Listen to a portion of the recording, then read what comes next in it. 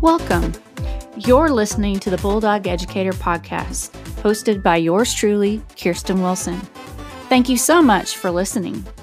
Content produced in this episode and other episodes of the Bulldog Educator are by my co-producers, Sarah and David Galvez. Music created for the Bulldog Educator is by David Galvez. Podcast platform is through anchor.fm.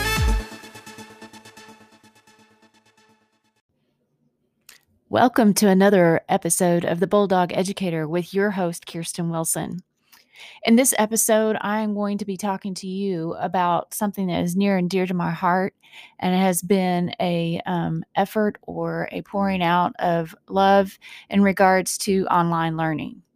This episode, we're going to be talking about an instructional model in online learning.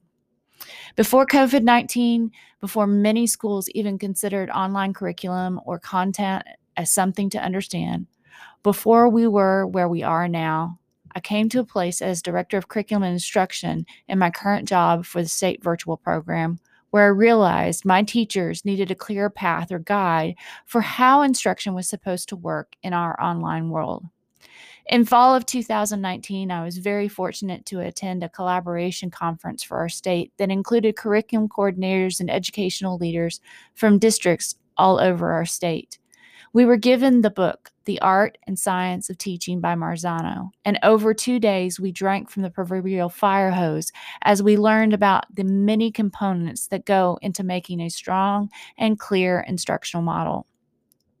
I had already had some background in curriculum writing in my previous educational learning and experiences with previous positions. I understood the need for a cycle of feedback and evaluation, and I knew the importance of a balanced role between curriculum, teacher, and student. What I needed was to get my head around how that played a role for my organization, my teachers, and the students we educated. When I was at this collaboration conference, I was exposed to the idea of proficiency scales. Much like what I was familiar with, we called the line of progression, which I had learned and adopted in my practice in a previous instructional leadership role. I also learned about the lesson line presented by one of our Department of Education experts, Dr. Tiffany Pride, who is presently Director of Curriculum and Assessment for our Department of Ed in our state. It was at this conference that we were asked to create this working idea of an instructional model that we could continue to iterate with after we left and shared with our schools. I had attended this conference alone, without my team, but immediately started reaching out through text and emails asking, "Do we have an instructional model?" Which they soon responded from the course design and development team. We use the ADDIE model or the ADDIE model, which then sent me on a quick Google search of the ADDIE model. I discovered the following as a definition. The ADDIE model is the generic process traditionally used by instructional designers and training developers. The 5 phases, analysis, design, development, implementation, and evaluation, represent a dynamical, flexible guideline for building effective training and performance support tools in an online environment. This came from a description of the ADDIE model in 2018 and was retrieved from the instructionaldesign.org page. While the ADDIE model is an approach for online course design, it didn't really address the process of instruction in an online synchronous, asynchronous approach that mirrored what our organization was doing, nor what it could be doing with a vision of growth for moving forward. So I continued to dig further with my team regarding our approach for instruction beyond the model for course design. What was established was that we had exposed our teachers over the years to a little bit of this and a little bit of that. However, there was no real clear instructional model. At that point, I went in pursuit of an instructional model for online learning. After many Google searches, a phone a friend to other online colleagues in my same role, I came up with nothing that was extremely clear, nor based on solid evidence-based research on whether it was beneficial for educator effectiveness or have a positive impact on student learners. From there, I determined that an instructional model appropriate for our organization, the students we serve, and our teachers needed to be created. For this imperative task, I pulled from many sources. The book that I mentioned before by Marzano, Focus, Elevating the Essentials to Radically Improve Student Learning by Mike Schmoker, Innovator's Mindset by George Couros, Collective Efficacy by Jenny Donahue, Learning by Doing by Dufour, Eaker, Minnie, and Matos, Innovate Inside the Box by Couros and Novak, The Transformative Power of Collaborative Inquiry by Donahue and Velasco, Feedback, The Hinge That Joins Teaching and Learning by Jane Pollock, Learning Targets by Moss and Brookhart. In addition to these, there were the lifelong growth and understanding experiences and professional learning that I have had in my educator learner toolbox that I brought with me into this development. And of course, the input and collaboration with my curriculum and instructional team and some of my key teacher leaders. The result, our organization's own instructional model. This model pulls from the ADDIE model and puts a microscope on the implementation and evaluation part of the course design model. Surrounding the delivery of instruction is the content and the context. While in our organization, the content is somewhat fixed or already designed for our instructors to deliver, the context takes into account the individual learner. This is especially important in a year like this one, where context takes into account trauma, environment, community, culture, events, and experiences that impact a learner and their ability to connect with curriculum, other learners, and the teacher. Within the circle of content and context is the learning triangle. This is a balance of learning that occurs between the student, the teacher, and the curriculum, and relies on a continuous cycle of feedback and instruction. Traditionally, it is thought that there is the curriculum delivered by the teacher to the student, and one line going from left to right. However, in an online environment where students have access to asynchronous content, it requires an expanded or evolved approach where instead of learning being delivered by the teacher from the curriculum in a linear one-direction approach, it is in a constant motion between the curriculum, the teacher, and the student within a triangle. There are a series of influences that play in this learning triangle, including backward design, unpacking the standards, collective efficacy through PLCs, student-friendly learning targets, and standard-based planning and assessment.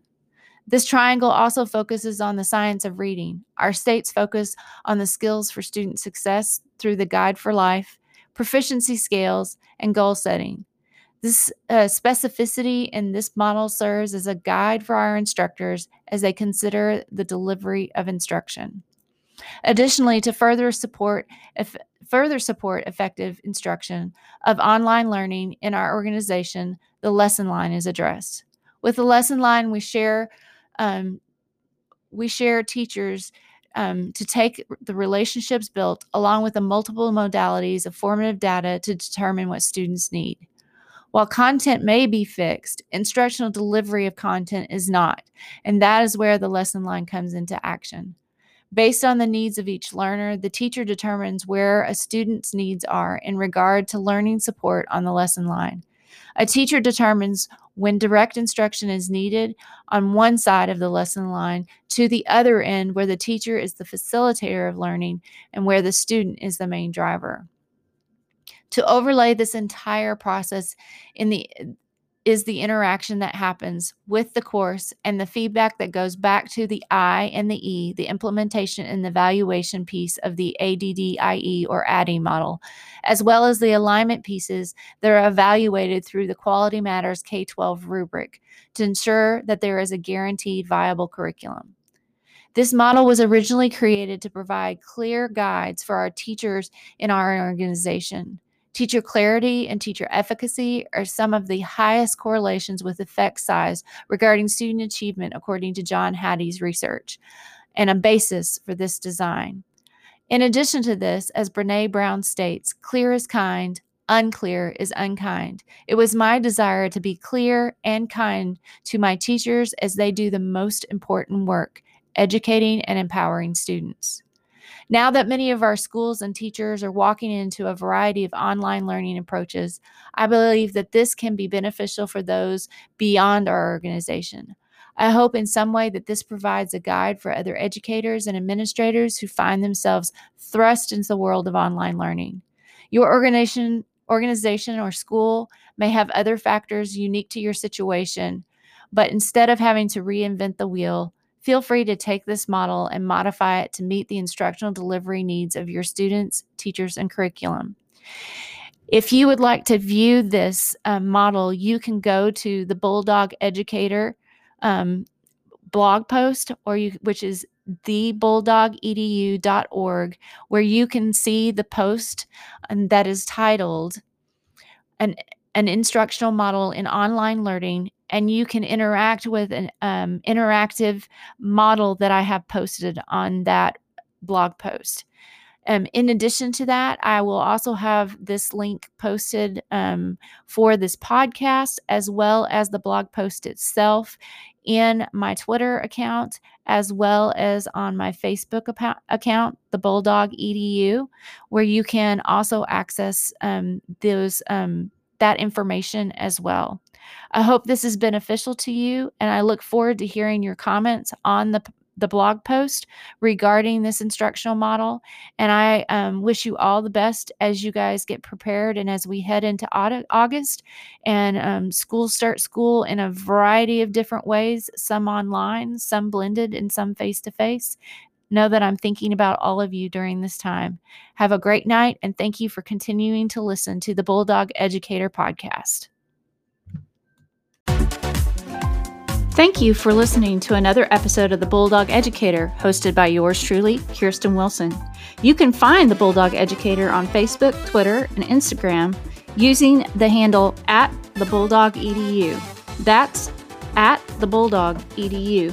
You can also find us and content related to education and this podcast on our blog at thebulldog.edu.org.